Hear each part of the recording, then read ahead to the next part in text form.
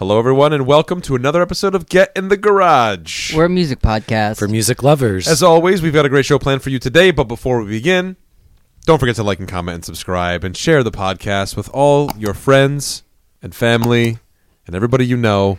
Tell somebody at the grocery store about our podcast. Tell someone at the grocery store, whether they're checking you out or helping you find an item. The way you said checking out sounded... Everyone's always checking me out at the grocery I was store. going to say, it sounded suggestive. I was waiting for it.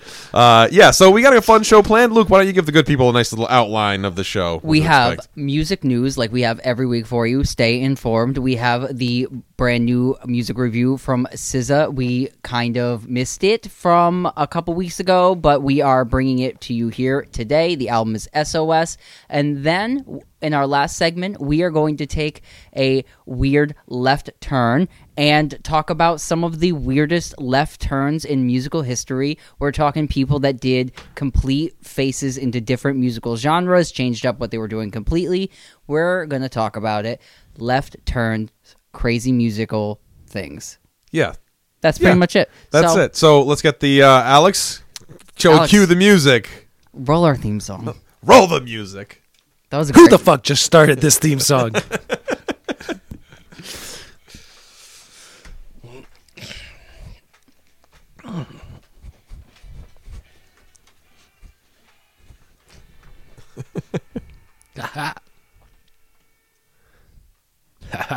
Every time I hear that, I just think of the No Reservations, Anthony Bourdain.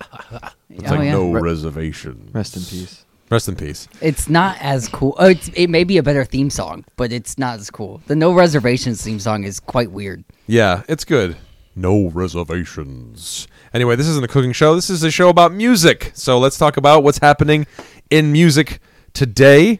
Who wants to go first? Who's got the music news? I will. Okay. I didn't want to.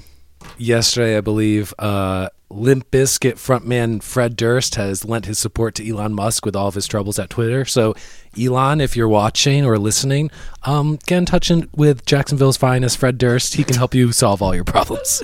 Is he up for the CEO bid? I don't know. I hope so. I don't know.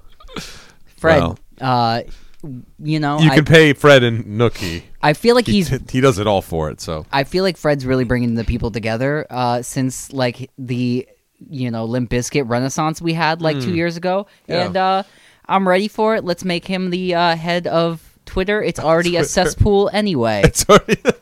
The Florida of the internet. There you go. There you have it. I have some interesting music news that I caught Let's hear it. recently that I thought was kind of interesting. So Madison Square Garden, did you see this, is using facial recognition technology to kick out legal adversaries, which is pretty far out. So I guess Legal adversaries? yeah, so I guess the whole thing is like they had used this recognition software to find lawyers who were actively involved in cases against Madison Square Garden. So as a way to combat maybe what you would consider a conflict of interest or something, legal spying or something, they're basically using the facial recognition technology, and they kicked out, I read the article, I think it was like 6 attorneys who were there to see something, but were they there to see something? So like they think it's kind of like foul play, like that they're actually going there to try to like get dirt or something, because it is technically a public place that you can go to. But I also looked into it a bit further, and I guess Taylor Swift had used facial recognition technology on one of her tours to help prevent stalkers from coming to her shows. That's So pretty this cool. is not necessarily a new concept. Also, it's not a new concept because if you've ever been to a casino, casinos have been using facial recognition technology for the past, I don't even know how many years, because, if you go, you gamble, you cheat, whatever, they are actively looking at every person that walks in. So not a new thing. Have you been walked out of the casino? I have not been walked out of the casino. It was just a question. Do I look like someone who's been walked out of the casino? I know many people who have been walked out of the casino. I behave myself at the casino. I don't go for gambling. I go for food. Yeah. Baked goods. The milkshakes. The milkshakes. Interesting. But yeah, I thought it was weird. It is interesting, but it's also kind of like, I mean, if you've seen the documentary Minority Report, this has existed for many years. So But isn't that like Tom Cruise movie? I thought it was a documentary. Oh, sorry. Jeff is our resident Tom Cruise expert. Yes, he is. He does all this real stunts. Hey, well, Madison Square Garden, there's a lot of people who hate the dude who owns that place, James Dolan. Yeah. Who is a blues musician. Look up his shit. It's awful. It's called like JD and the Blues Bullet Band or some. And Yeah. he like opens up for the Eagles Really? because he's a No, he's 'cause a he billionaire. pays. He pays 'em. 'Cause he Pays to can, play. yeah. And so imagine going to see the Eagles and then he does an hour opening set. Like just a fucking chubby billionaire white guy playing blues harmonica. Well, he knows all about the blues, man. He's no James Cotton. So anyway, there you go. You have that. I don't know. Do with it what you will, but Yeah, but very you very interesting. And make sure you're on good terms with Madison Square Garden if you go see a show. so What? No. I am 2 thumbs down on that idea. I have a fun one for you. H&M, the fashion retailer, has pulled Justin Bieber's merchandise from their stores after he called the merchandise trash. So what happened was H&M had a line with. I mean, it is trash. All the shit costs like $9. Okay, so like that's It's made out of like plastic bags. it's literally some of the worst clothes ever made. I own a lot of it because it's the only stuff that fits me. Like ever. I shopped there for a brief period and then I stopped going because I had to buy XLs when I weighed 140 pounds. They're the only. They're made for European body types. me.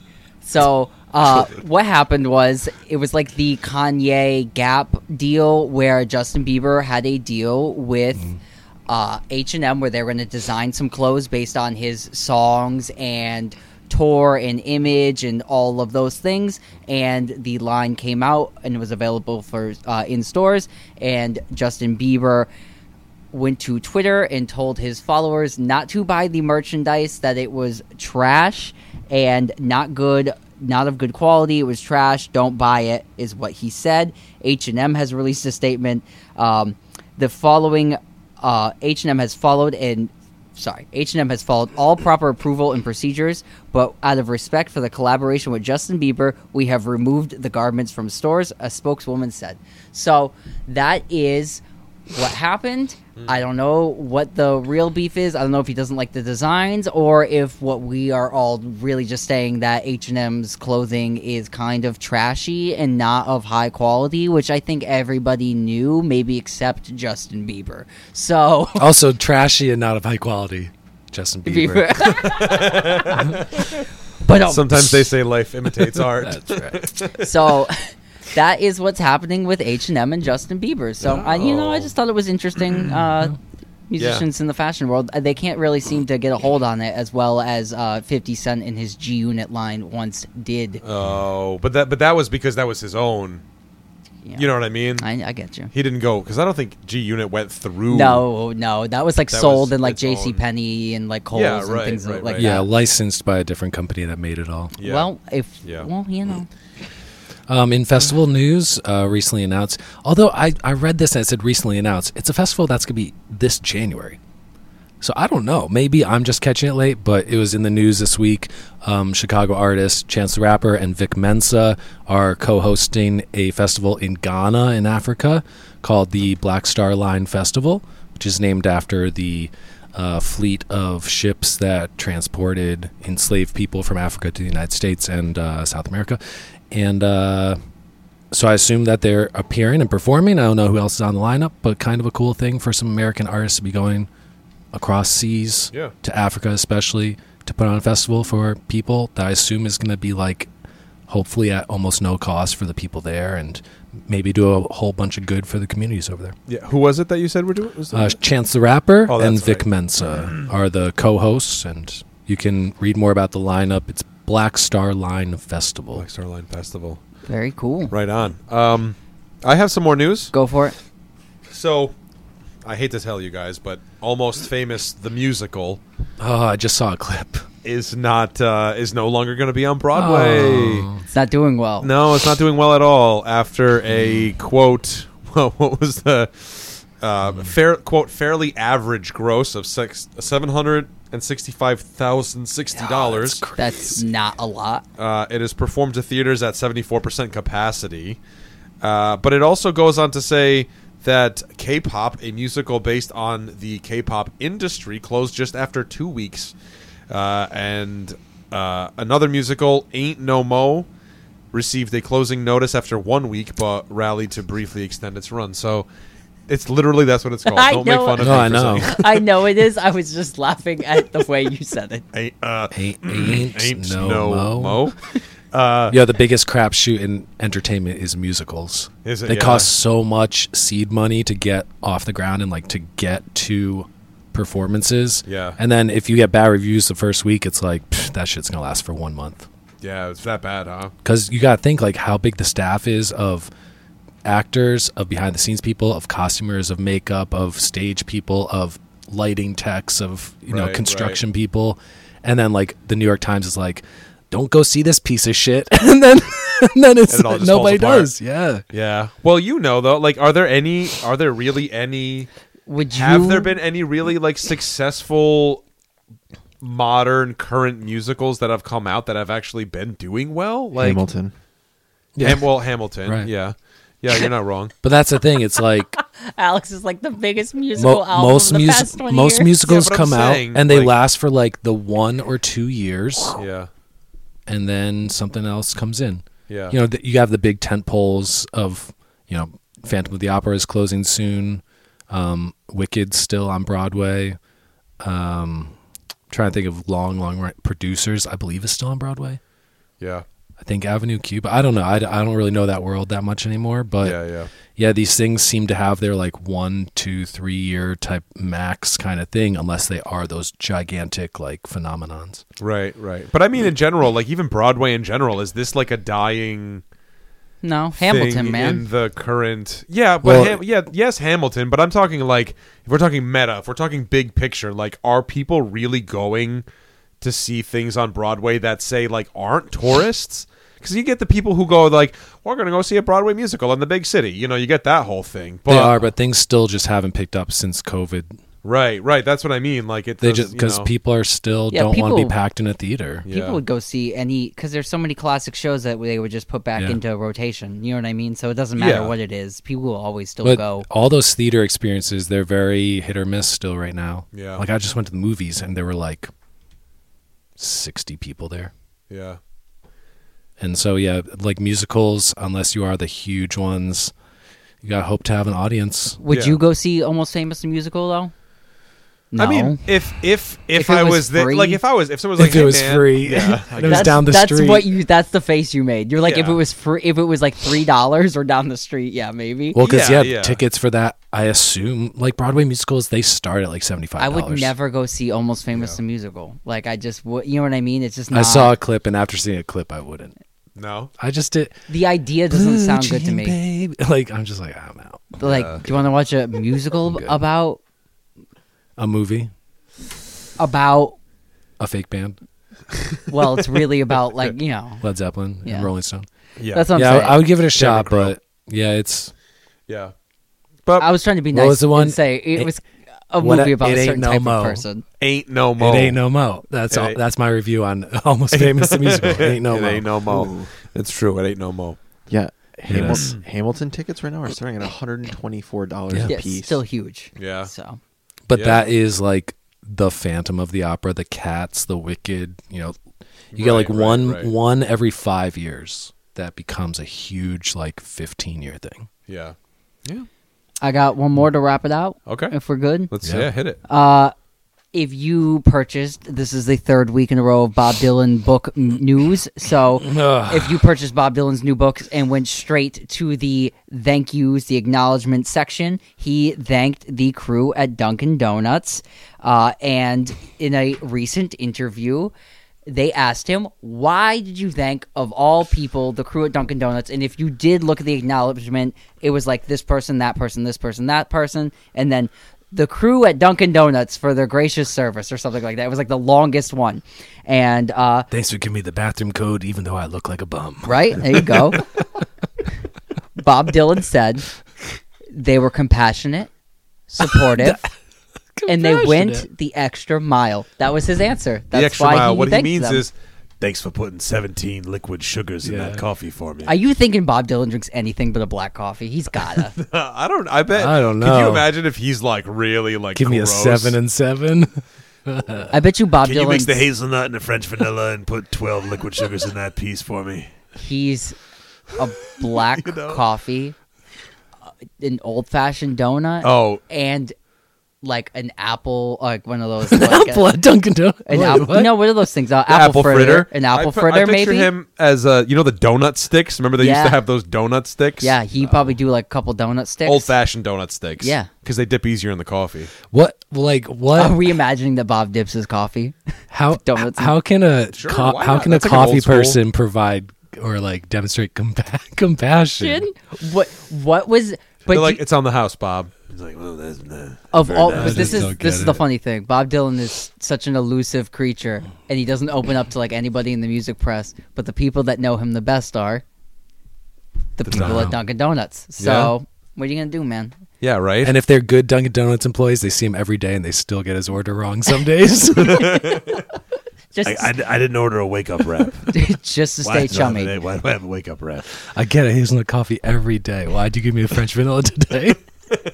Because I'm a Dunkin' Donuts employee. That's what we do. Yeah, I wonder what his flavor. Do you This think he has is a flavor? compassion. This is compassion. Oh man, yeah. I put him for a hazelnut guy though. I can't imagine Bob being a French vanilla kind of guy. Bob is a hazelnut. He's I'm going black coffee all day. yeah. Can't yeah. be. All right. Well, Perhaps an espresso if we have to. moving on. We are going to review. Yes, we're going to A review. new Sorry, I was album. I was distracted because Alex was trying to tell me something back there. Yes, we're going to review a new album. It came out last week, December 9th. So that was last week, right? Yeah. 2 weeks Ish. ago. 2 weeks. 2 weeks. 2 3 weeks, weeks ago. Who knows? Who cares? It is the second studio album by SZA. It's called SOS. What do we think about it? It's 67 minutes long. So it's a big one. Or an hour and 9 minutes and Yeah. 23 tracks. 23 tracks, yeah. It's got 4 singles listed. The first of which came out 2 years ago. Yeah, December 25th, 2020, right? Yeah. And then the second one came out over a year ago. December 3rd, 2021, and then October 28th, 2022, and there's one that's dated for January of 2023 on here. Soon to be released. So Soon this to be is released. this is her second studio album. It's the first release in 5 years. Her first album, Control, came out in 2017. Widely celebrated album 5 years ago, and people have been eagerly awaiting this new album. With the first single, Good Days, coming out 2 years ago, people thought this project would be completed sooner than now, but people are happy to have it now. It's getting kind of like worldwide acclaim, and it's one of those, like, I haven't been around for many years, so here's all the songs I have. So I kind of like forgive it for its length because I see the point of that. But what do you guys think? I thought it was too long. if I'm coming out with things, but then again, when you put it like that, I mean that makes sense. You know, where it's just kind of that thing. I just felt that, like, I don't know. To me, there were moments where this musically sounded confused. But I suppose when you're releasing 23 tracks and it's kind of like, okay, here's everything. I kind of would have liked maybe 2 separate albums and have one that's a bit more of that harder hip hop leaning and one that's a bit more of that kind of, I don't know, it was not indie rock, but like, you know what I'm saying? Like there's kind of like 2 different sort of things going on this record, you know, because you have like guitar driven stuff on here, but then you have other stuff that sounds pretty, you know, up to par with kind of like, you know, like the Drake style of hip hop and R&B. Luke, who did you mention the other day? Frank Ocean, like Sure. Yeah, it's got like the R&B side of it. This is like one of those like R&B albums that's on the progressive scale of like R&B music where it's really not just one flavor of it. There's a lot of things mixed into it. It's really from like that Frank Ocean kind of moving up to here. This is more of a pop oriented version of that. I think that this album is really quite bloated. It's quite like a song dump album.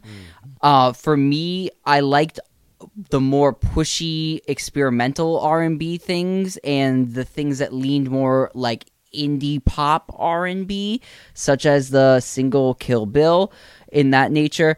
I like that kind of stuff.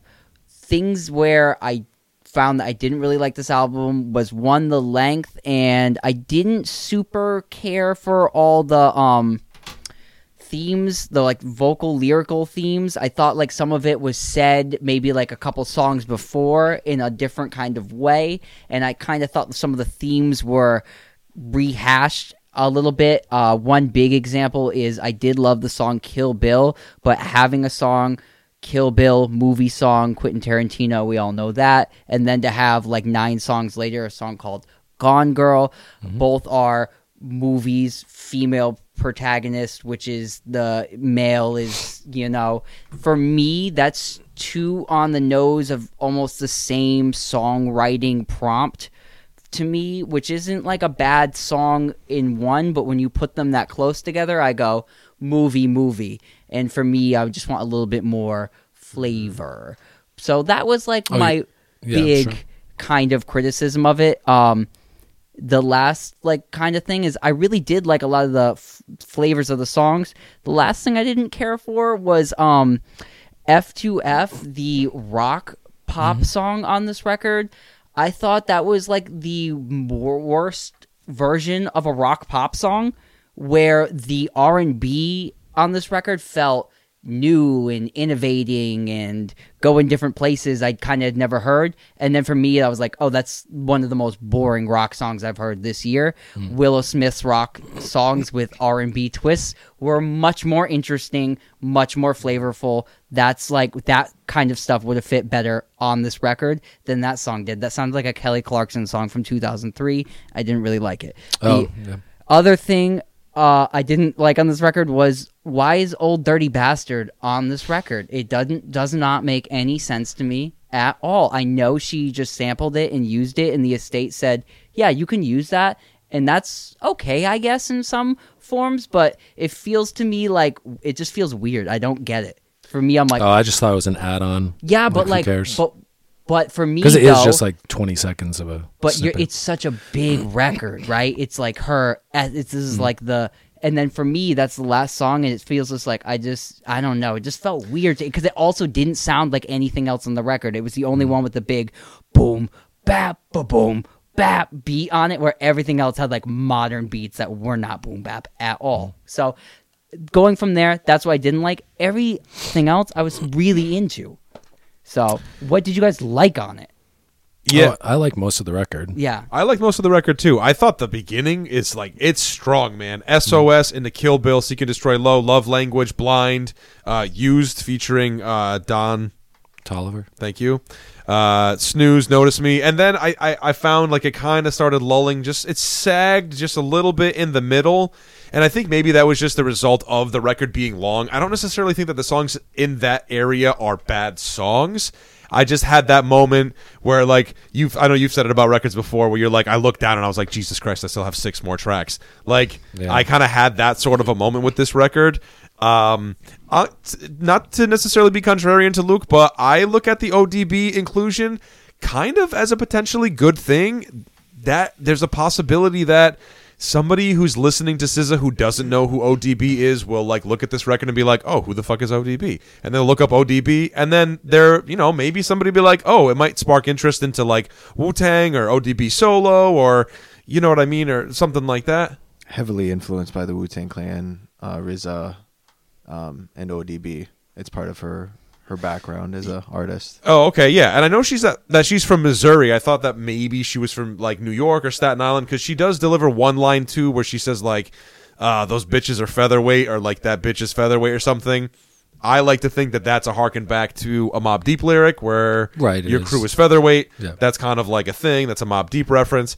So that's why I was like, oh, well, maybe she's like a New York artist. Maybe that's kind of that, but she's from Missouri, so that's, But yeah, I love the beginning, man. I thought the first couple tracks, Kill Bill, the I might kill my ex, the last final chorus, I just killed my ex, that kind of thing.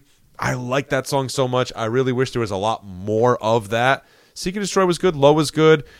you got a couple of those intros that are like Drakey intros where it's like, like the key stuff and stuff. But, I understand it's a song. It's kind of like a song dump style album. And I get that. But I think that the songwriting is solid. I don't think she necessarily needs to do that. I think that she could divvy things up and it would still be like effective. You know what I mean? Like, it's good music. You don't have to just. Well, I think she asked to. Because, famously, her first album was done for almost 2 years, but she, kept not giving her material to the label until they, forcibly, legally took possession of her hard drives to put the album out. Because she was, tinkering with it. Tinker. I can change this. I can fix this. Yeah. And they're like, we put out singles a while. We got to get this album out. Yeah. And it's Top Dog Entertainment, who is the former label of Kendrick Lamar, based in Los Angeles, Compton. And so I think this album, they put out that first single 2 years ago. This album was probably, I wouldn't be surprised if this album was done 6 months ago. Yeah. 8 months ago, 9 months, Right. So it's really long. There are some songs that kind of are just kind of meandering, or what, I don't know, is not really the word, but they're just kind of don't go anywhere, and they're kind of just feeling songs where it kind of just stays in one mood for 2.5 minutes. And those are fine because at the very worst, she has that very sultry, hypnotic type of Rihanna type of thing where it's subtly process, not too subtly, but process vocals that have that very droopy, syrupy type of sound. I like Kill Bill mostly the best out of the tracks because I think it has the strongest melody. It's the most interesting song. I did like the song F2F because even though it sounds like something that would have been on radio 20 years ago, I think that's a good thing. I would love to see that be released as a radio single because I think it's more interesting than what you hear as radio singles now. Radio singles now are basically a 1.5 minute TikTok snippets that can be chopped up for videos. I like the song Special, which is just a simple song. I like her when she's more plaintive and more journalistic and more downbeat, but I do like when she gets some energy into things. And unfortunately, her highest energy is this. Nothing ever gets past I'm just rocking it all. She doesn't have anything there's nothing fast or hard hitting on this album, but that's her style of music. It's all it's that hip hop infused R&B music. I wish she did a little bit more rapping on this album. She kind of only does it on Smoking My X Pack. In the intro song, she does a little bit SOS, right, SOS. But it's only on those you're saying the little minute and a half vibers because SOS and Smoking on My X Pack are both less than 2 minutes long. So so I just think it would have been a little, especially because of the length, the length of the album and the duration between album releases. When Frank Ocean released Blonde, he did more rapping stuff. A little bit more changes on all of his stuff to kind of show people where he's gone in the past 5 years since he put something out. So I would have loved to hear a little bit more range, but I think this album's very solid. It's long, like most hip hop albums we listen to are long, but I don't think there's skippable stuff on this album. It's just the 4-ish songs that I just go they're for that 2 minutes that they're on. Yeah. And they're fine because I like her voice. Her voice is in the upper end of R&B voices that I enjoy listening to.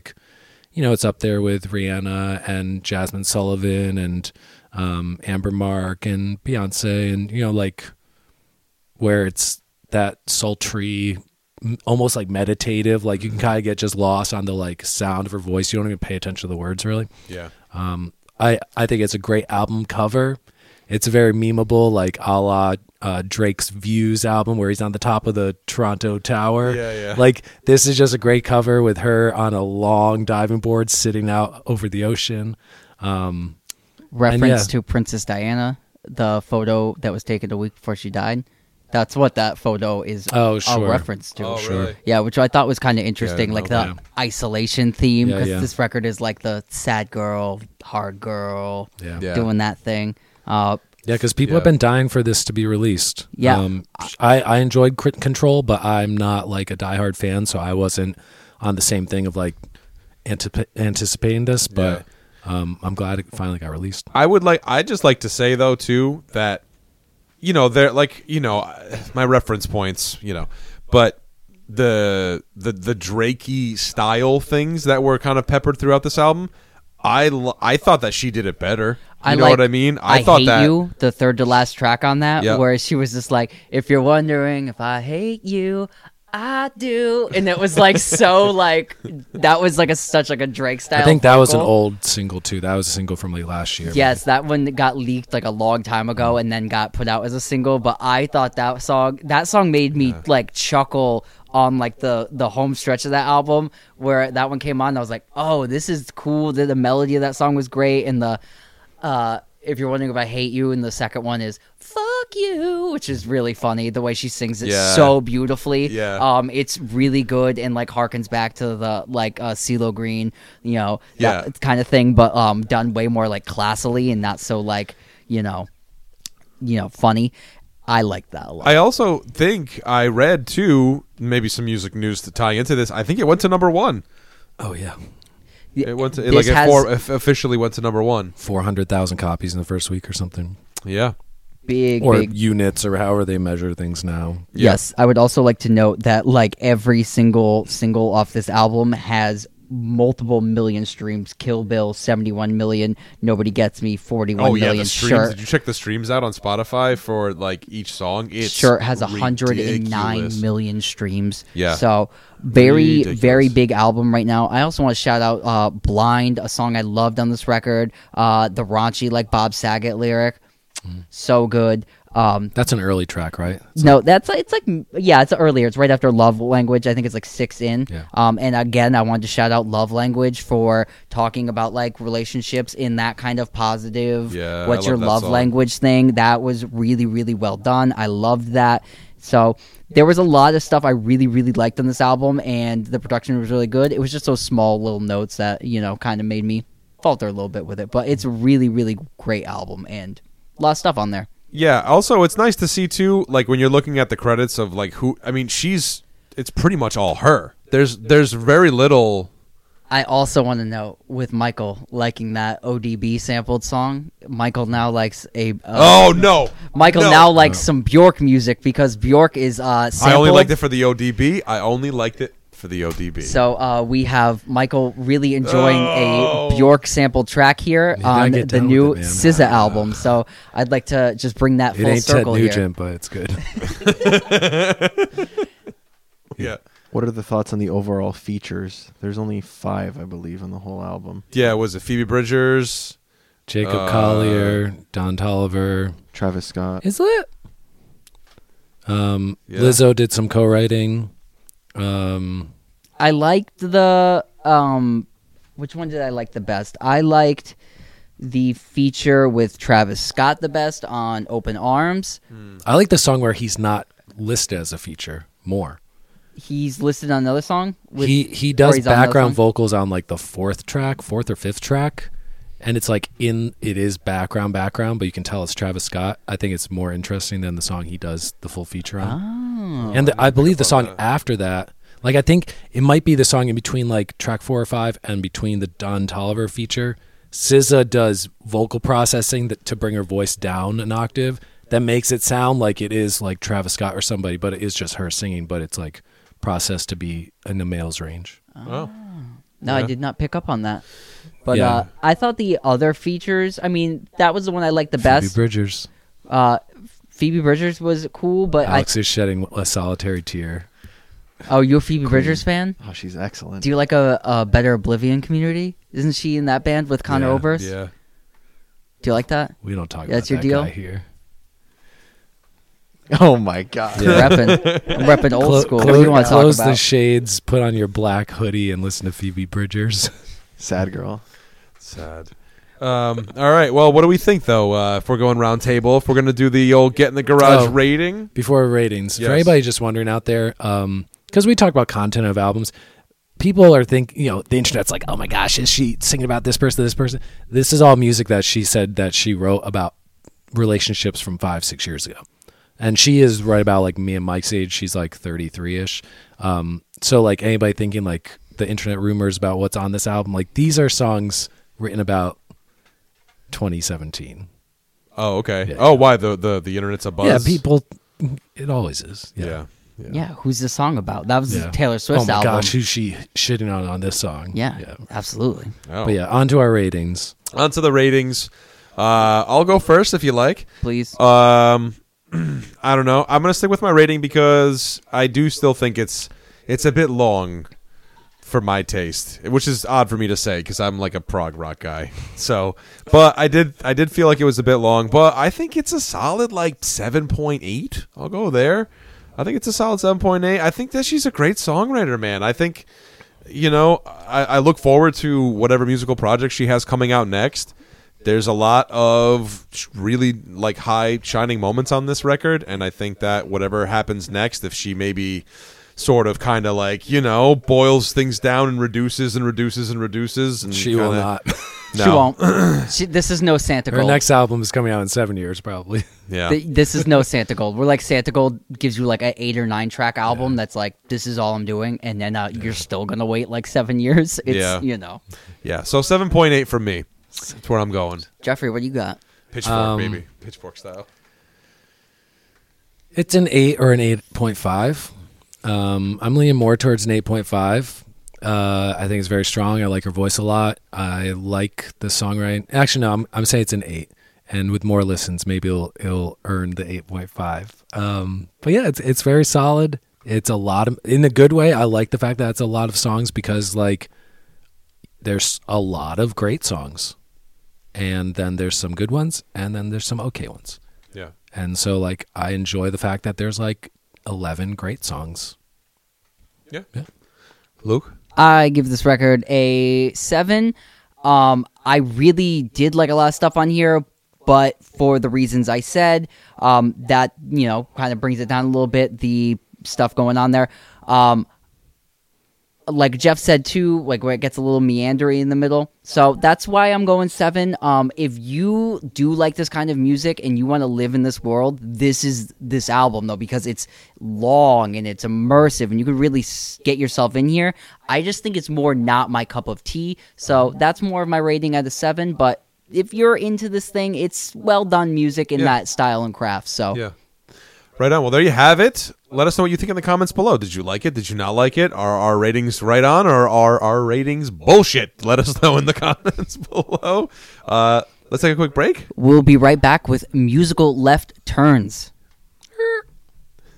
This episode of the podcast is brought to you by Hofner Guitars. I have here the Hofner Shorty. It is a full-scale, travel-size guitar. You can find this and all of their products at hofnerguitars.com.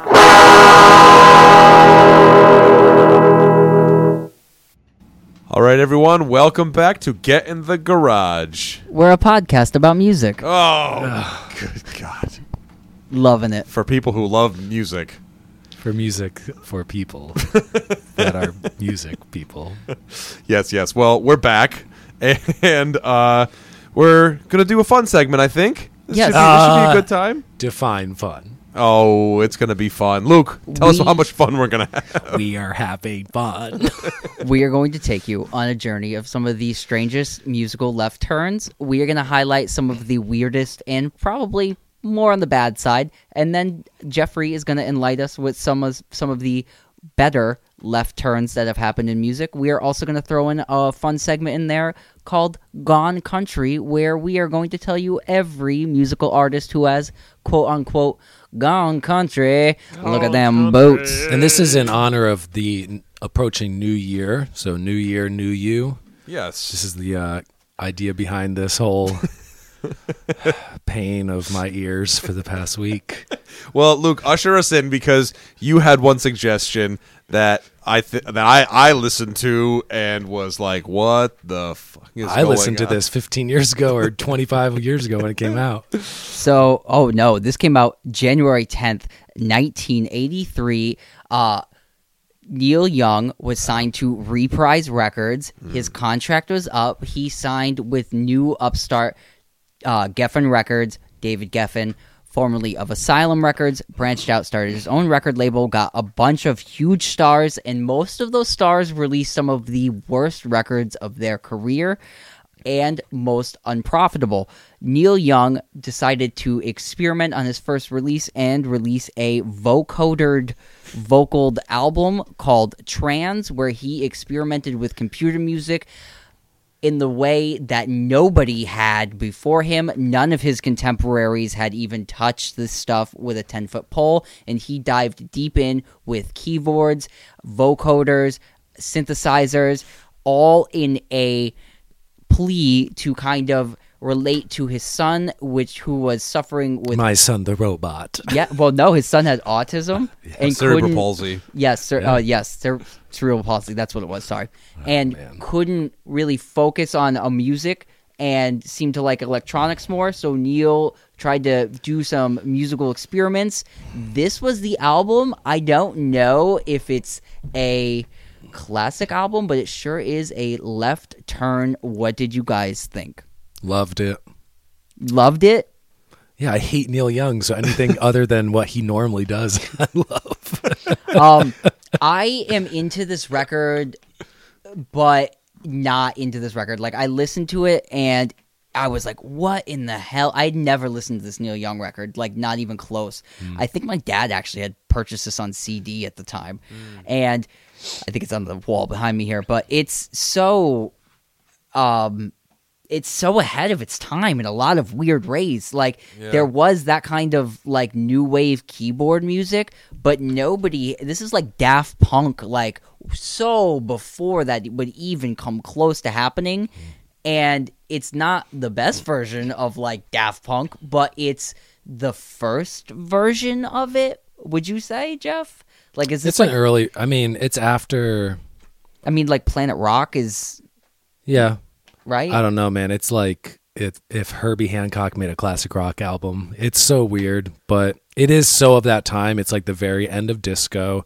It's kind of the end of that new wave era, because this was what, 83 you said? Yeah.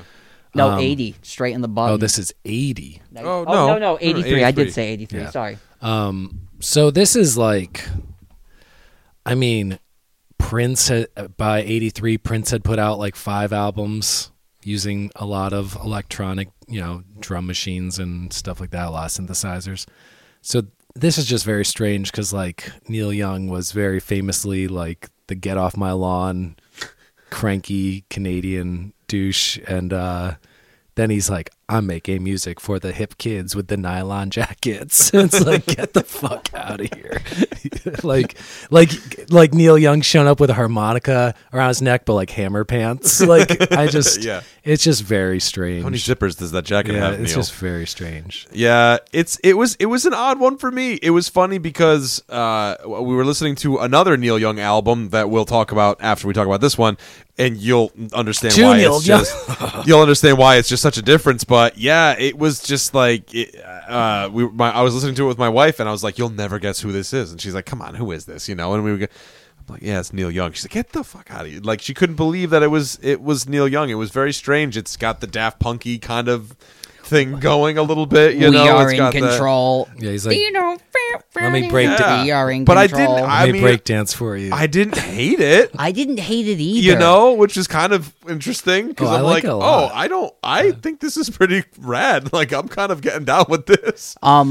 Shout out to artistic freedom. I would say this is like the I don't give a shit what you think album. So shout out to doing whatever the hell you really want to do artistically, Neil Young, because this is it. Kudos. Like, that's what my two thumbs up is for. Yeah. Artistic. Like, I don't care what you think, because clearly he didn't. And yeah, and safe to say too that the whole thing, the David Geffen thing, I read it was like he was being paid. Let's continue here because we got to talk about the second record before we talk about what happened with Okay, David yes, Geffen. I can't believe we're okay. talking about 2 Neil Young records. So right after that We're not record talking about 3. comes out, we obviously get weird, savage reviews. People are not into this Neil Young record. Everyone's like, what's going on? And Neil Young doubles down, but not in the way you would think he would double down. He went, oh, you want a rock and roll record? That dude went in the shed and just fired up some of the like raunchiest, weirdest rockabilly tunes ever recorded.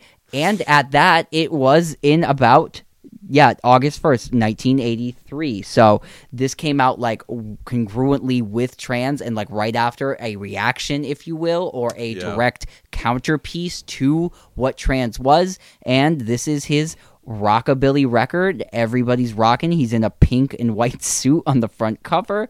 And Betty Lou's got a brand new pair of shoes. What did you think about the album opener, dude? I like this record. I was into it. I'm kind of like it felt it's I think anytime you listen to like an album like this or a rockabilly album like this, you want to like roll up somewhere in an old Corvette and have somebody bring you out like chocolate malt milkshakes on roller skates. It gives you that kind of a vibe. But that's why it was so strange, because I listened to them back to back too, and I was like, what? These came out in the same year by one artist.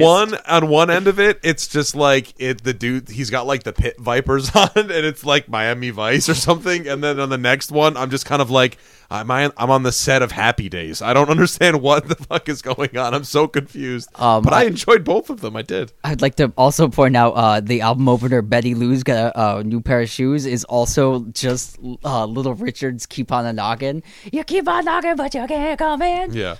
You keep on knocking. Which I thought was very, very funny. Because it's like the most like stonered version of that song you could ever have. Jeff?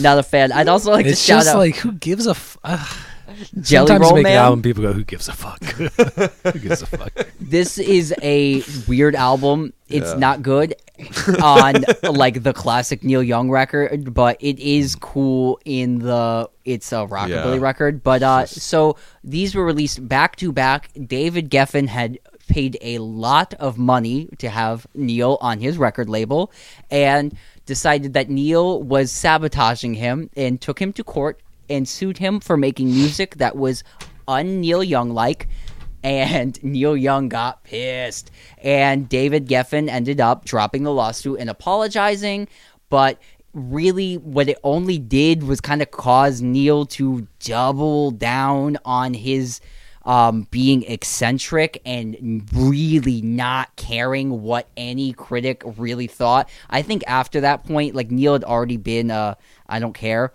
After that had happened, he really flew caution to the wind, and you would get his Metal Machine music in the 90s when he released Weld, like an hour of just crazy horse distortion music.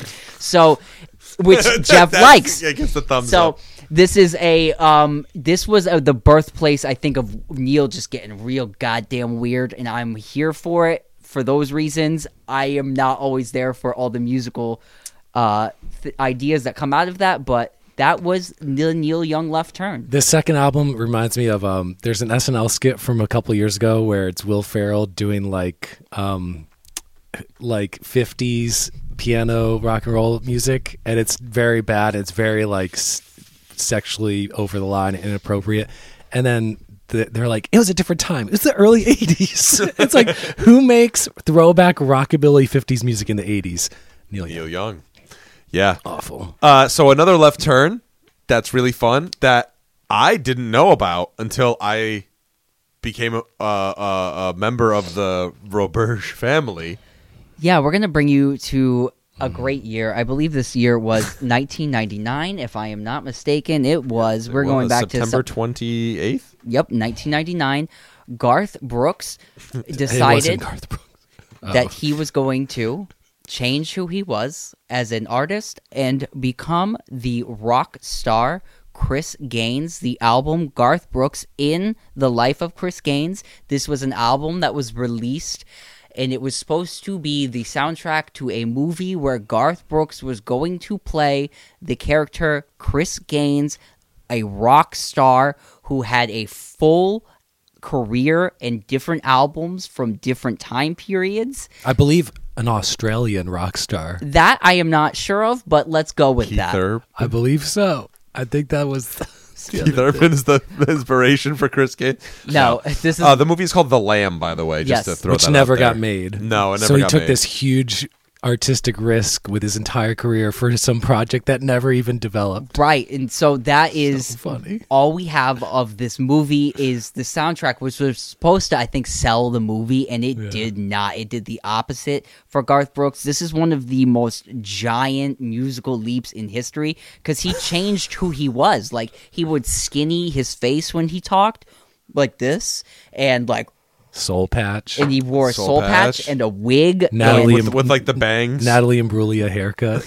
Dude. and there was That's a a good whole look. there was a behind the music made for this rock star that did not exist. Yeah. Chris Gaines. Did he perform on SNL He as his definitely character? did Yeah. perform on SNL. I think he hosted and then alter ego performed. Oh, the old bait and switch. If I am not It's like fucking He got Superman. double paid because it's two different guys.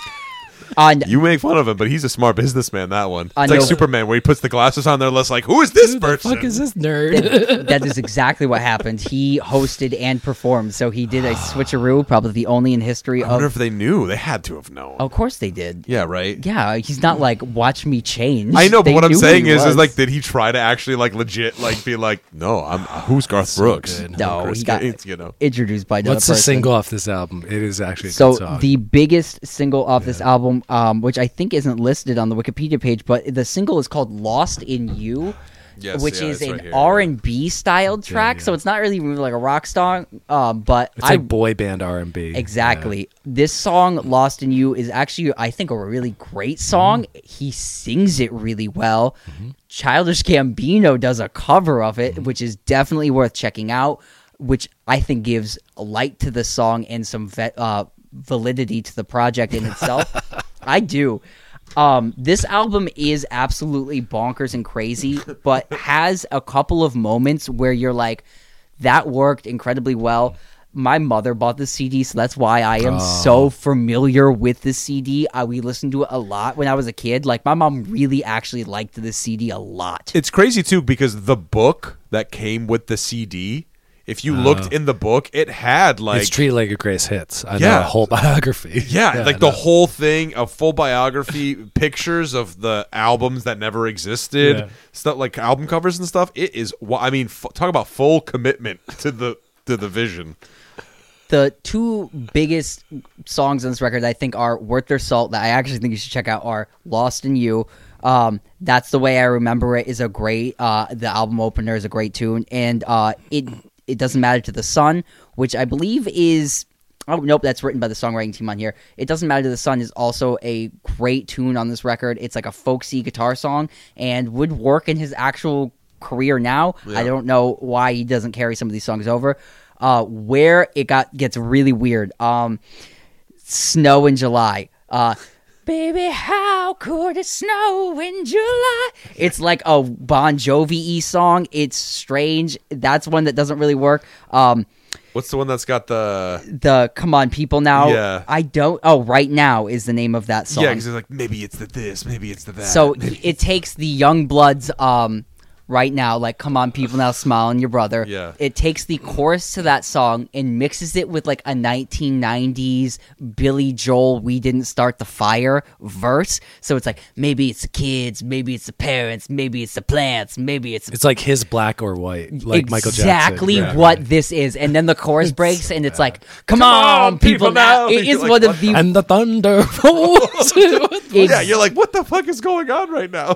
so bizarre. That is literally the most bizarre song on the Yeah. entire It's record. just like dark and brooding. It's like, boom, chicka, chicka, chicka, boom, chicka, chicka, chicka, boom. It's It's so like, bad. maybe it's the kids, maybe it's the schools, maybe it's the this. You're like, what is happening? So that is like probably the worst song in this record. Snow in July is also pretty bad.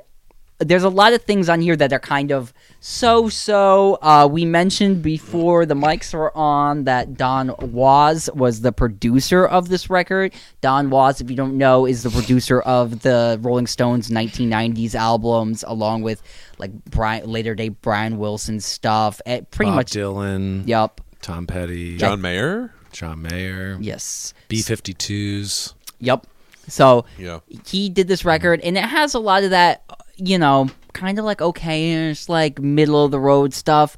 I think this record would have been better if Garth Brooks went all in the R&B flavor in that style, because I really love that song on this record. But what a strange time. I kind of wish it worked out, and I think in the whole, like, broad things, like, I think this was bad for music in a lot of ways, and not in the way you think I'm going to finish this sentence. I think us not letting Garth Brooks do this was a detriment to country music and a lot of other things, because we were like, no, play country. And because of that, we got another 20 years of unchanging country music until probably about like the last 5 or 7 maybe years. It started to creep in with Old Town Road and things of that nature, where country music was starting to Florida Georgia Line, even like where they were starting to like rap in there. See what I'm saying? So I think that by putting this music out and really not giving it its full shot, because it wasn't the most horrible thing on earth, it was just weird. So yeah, I hear what you're saying though, because it could have. If it was more well received and more accepted and stuff, it could have rounded out country music in a more well-rounded themes. Way than it, you know, because it took till now to like get country music like more rounded, or like around the bend of like 2008 to 10, where it started to change and get more pop-oriented, more like we could have a rapper. Well, you got to think about that time too. So like 1999 is like the peak of like, oh man, you sold out type of mentality. Like this was the peak of like angry young white guy music on one hand, and then like bubblegum pop bullshit in the other hand. I think it was Garth Brooks' Fatigue too. This was his 9th album in a decade. Overkill. And like this was still successful. I think this sold at least 2 million copies. It has his only top 40 hit, the song Lost in You, because his other songs didn't chart on the normal Hot 100. They charted on the country charts. But yeah, I just think like 1999, people did not want to accept this kind of left turn. And he's like late 30s, like 37, 38, 39 years old when he put this out, which is like, especially in 1999's terms, people are like, get the fuck off the stage, old man. Like it's just way too late in a career to make this kind of drastic shift. And the fact that instead of it being like, I'm Garth Brooks, I'm going to put out some different music because I enjoy all kinds of music, it's like, I'm going to put on a fucking costume and a wig and call myself something else. So like, of course nobody's going to take it seriously. Like it's fucking ridiculous. It's the crazy. Most complicated version of just like, hey, I'm going to do something else now. Yeah. Like, is there another analog to this? Has any other artist? Oh, there's got to be. Yes. I would say. Who has released music under a different persona? Dexter Poindexter, the singer for the New York Dolls. Yeah, sure. Okay, sure. Who had Hot. Who was like a novelty that's a song guy. He wasn't able to carry it at all. And he was purposely like, I'm a Cubano playboy.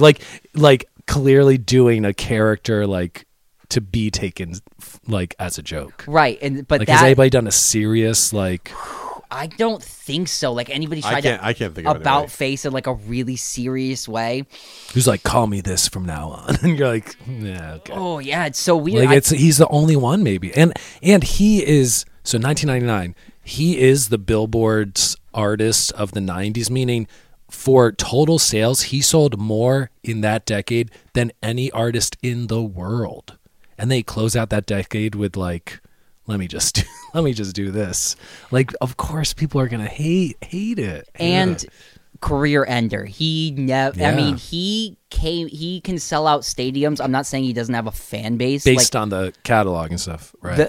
The creative output done. We were after this album came out. He never came back and gave you another like Thunder Rolls or Friends in Low Places or Two Pina Colada. Like none of that stuff ever came again after this record. It was done. He wasn't even like the huge figure in country music after this, because the country audience completely was like, man, you turned your back on us. And yeah, so fucking strange, man. So I want to find some interview clips with him speaking with like an Australian accent. The behind the music is really great. Also, I'd like to note of this record too, this is one of the most scrubbed albums on the internet. Oh, you can't find it. It is hard to find on YouTube. It does not exist on Spotify.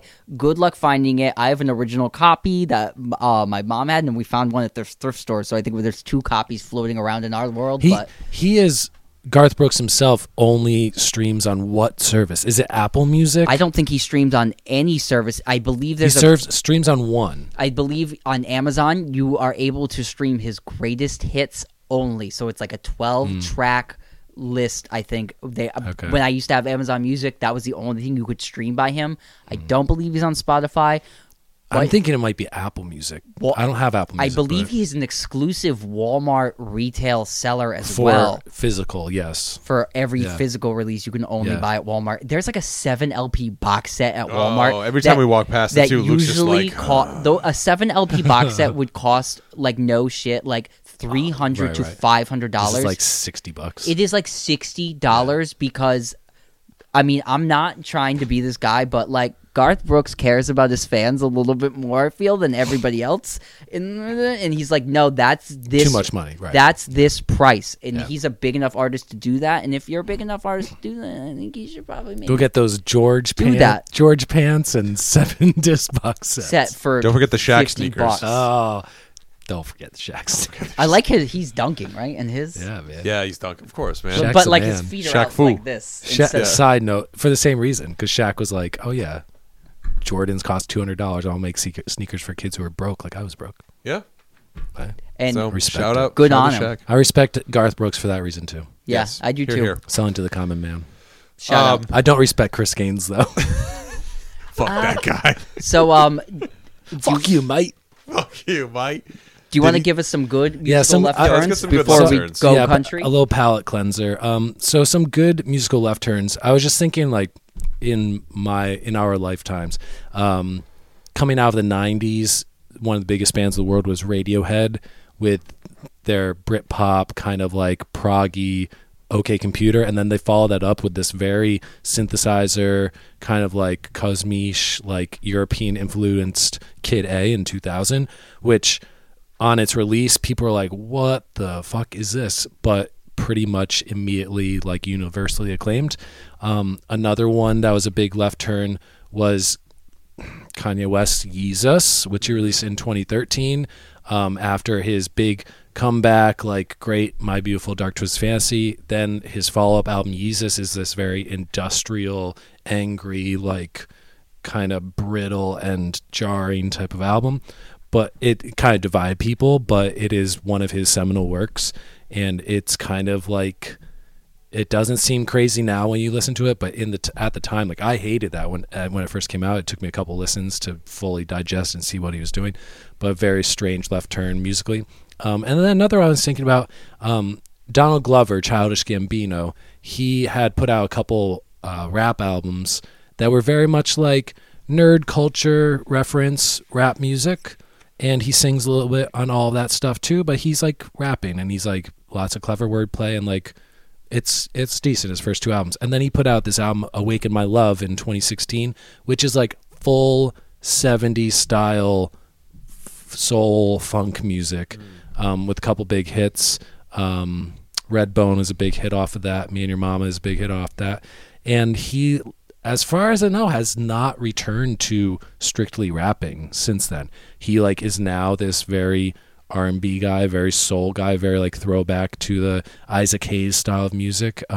So that was a pretty big left turn, because when that came out, people expected like, oh, another backpack rap album, and it's very much not that. Yeah, that Yeezus record, man, that was that was like really.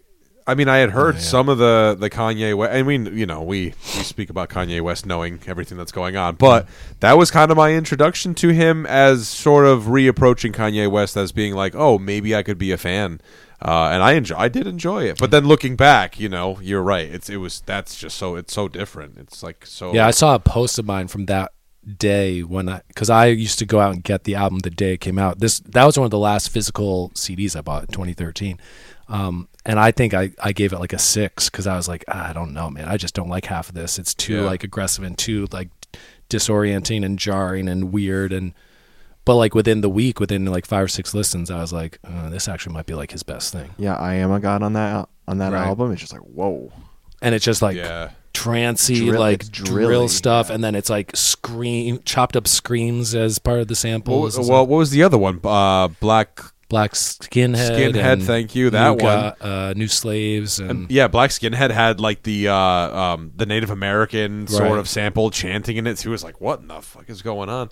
Yeah, and the that whole was- thing is just like distort. There's almost no drums on the album. It's Yeah. like a lot of like just pitched synthesizer hits. Yeah. It's very strange. Would you guys also say Jesus is King is also a huge left turn album? Because I was like, when you said that, I was like, oh man, again, a bit more in the controversial range, but I was Sure. like, when that came out, that was so divisive for fans. They were like, whoa, I didn't like it. So- I wasn't really a big fan. Well, I didn't like it either, but yeah, big left turn. And Considering that's- a year before he did "I Love It," which was a huge trending track for, Yeah. like TikTok and like in like the reels and like the shorts and stuff, because that was a little pump that was talking about like disrespecting women and things, and then he did "Jesus is King" King. the following year. and he has Oh. not returned to cursing on record since then.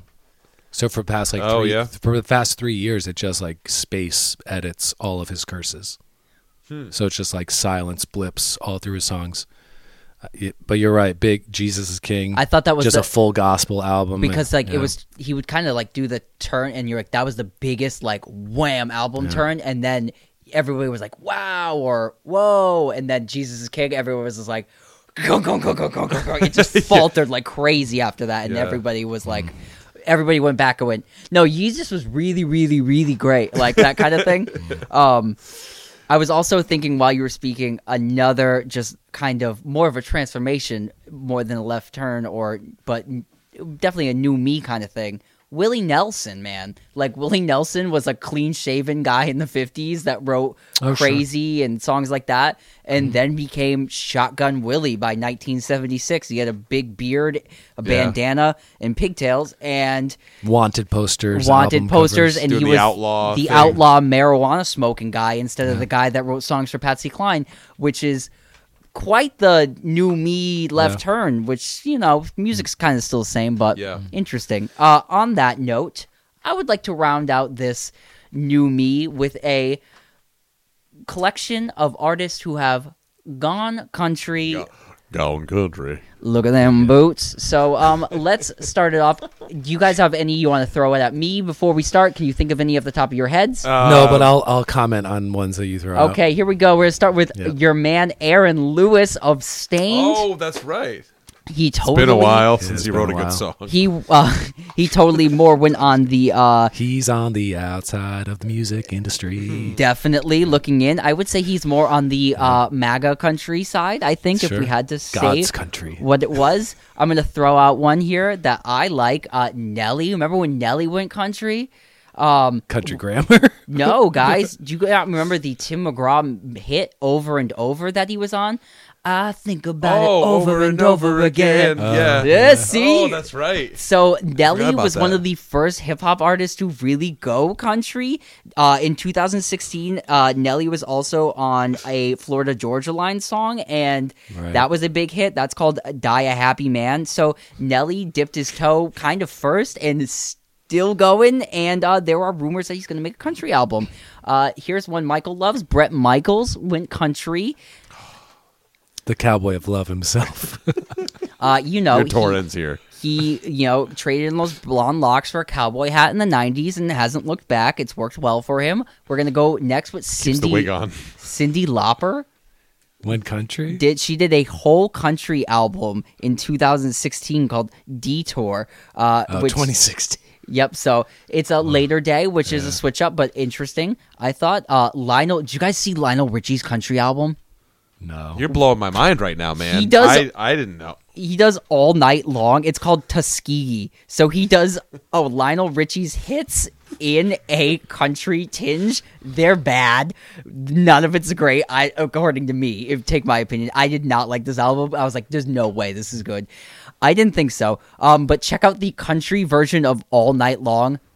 to die for. It's with Jimmy Buffett. It's a duet with Jimmy Buffett. I was now trying we're to think of who talking. the featured artist was. Now we're talking. It's one of those country albums, much like the Cyndi Lauper one I just talked about, where they get like country artists to come on and be on their tracks. God. So Lionel Richie, he's giving us some of it in our headphones right now.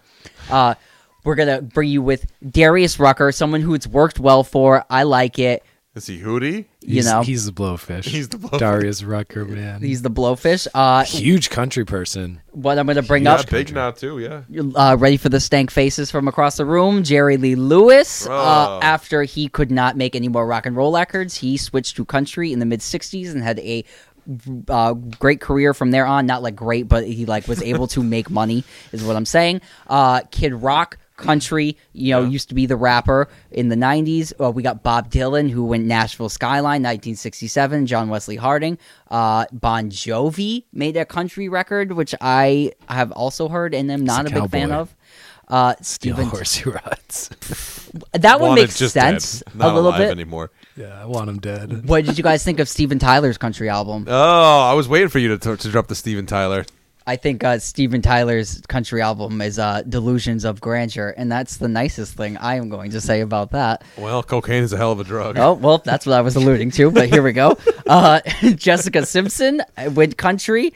She did a album called Do You Know, a slick-sounding country album, and I'm going to wrap you out with Jewel. Jewel made a country she was record, always- but she was always kind of always country. kinda country. She Yeah, yodeled singer, songwriter. in concert always, so I feel like once you are Yeah. yodeling, Alaskan Appalachian. yeah, you really can't like The better go side of country, more in my country. So opinion. that was my fun list. I liked Aaron Lewis. I think the best out of the list of people who have gone country. It's a weird turn from there, Yeah, Aaron Lewis. But that music was, but he grew with his fans. and it was kind of take away the distorted guitars that they are country songs. Yes, I would agree. Stained stuff. So very interesting list of gone country. New Year, New Me, Left Turns. I have a country record to recommend. Oh please, It's called Moog Goes Country. It's a compilation from the early 70s. It's all country classics done with Moog synthesizers. Well, there you go. It's amazing. that was my favorite when the Moog went country. Oh, it's really God. good. I'm So switched on Bachman myself. As a skeleton, a robot skeleton wearing the cowboy hat as the cover. I wanted to throw one more at you. In the early 90s, the Beach Boys were one of the first groups to go country. It is a horrible album. It's called America Stars and Bars, Volume 1, and they never released Volume 2. Stars and Bars, that's the Confederate flag. I believe that is what the album is called. It's called something like that. And they did were the first people to do that. They had all the country artists on that album. Yeah. It is really, really bad. It was made in the early 90s. So that was the other one I wanted to throw out, the Beach Boys. The Beach Boys. Well, I'd like to throw them out too. well, there you have it, everybody. Left Turns, new year, new you. We hope you have a nice, happy, prosperous new year, guys. By the time this comes out, I think it'll be the week of New Year's. So, 2023. 2023, new year, new me. Yeah, there you go. Wow. Have What a great- inspiring words for a new year. Inspiring words. I'd like to wish everybody a good week at school in the new year. In the new year, yes. Just 1 week. Hey, guys, we'll see you next year. This has been Cat in the Garage. Bye, everybody. Thanks for listening.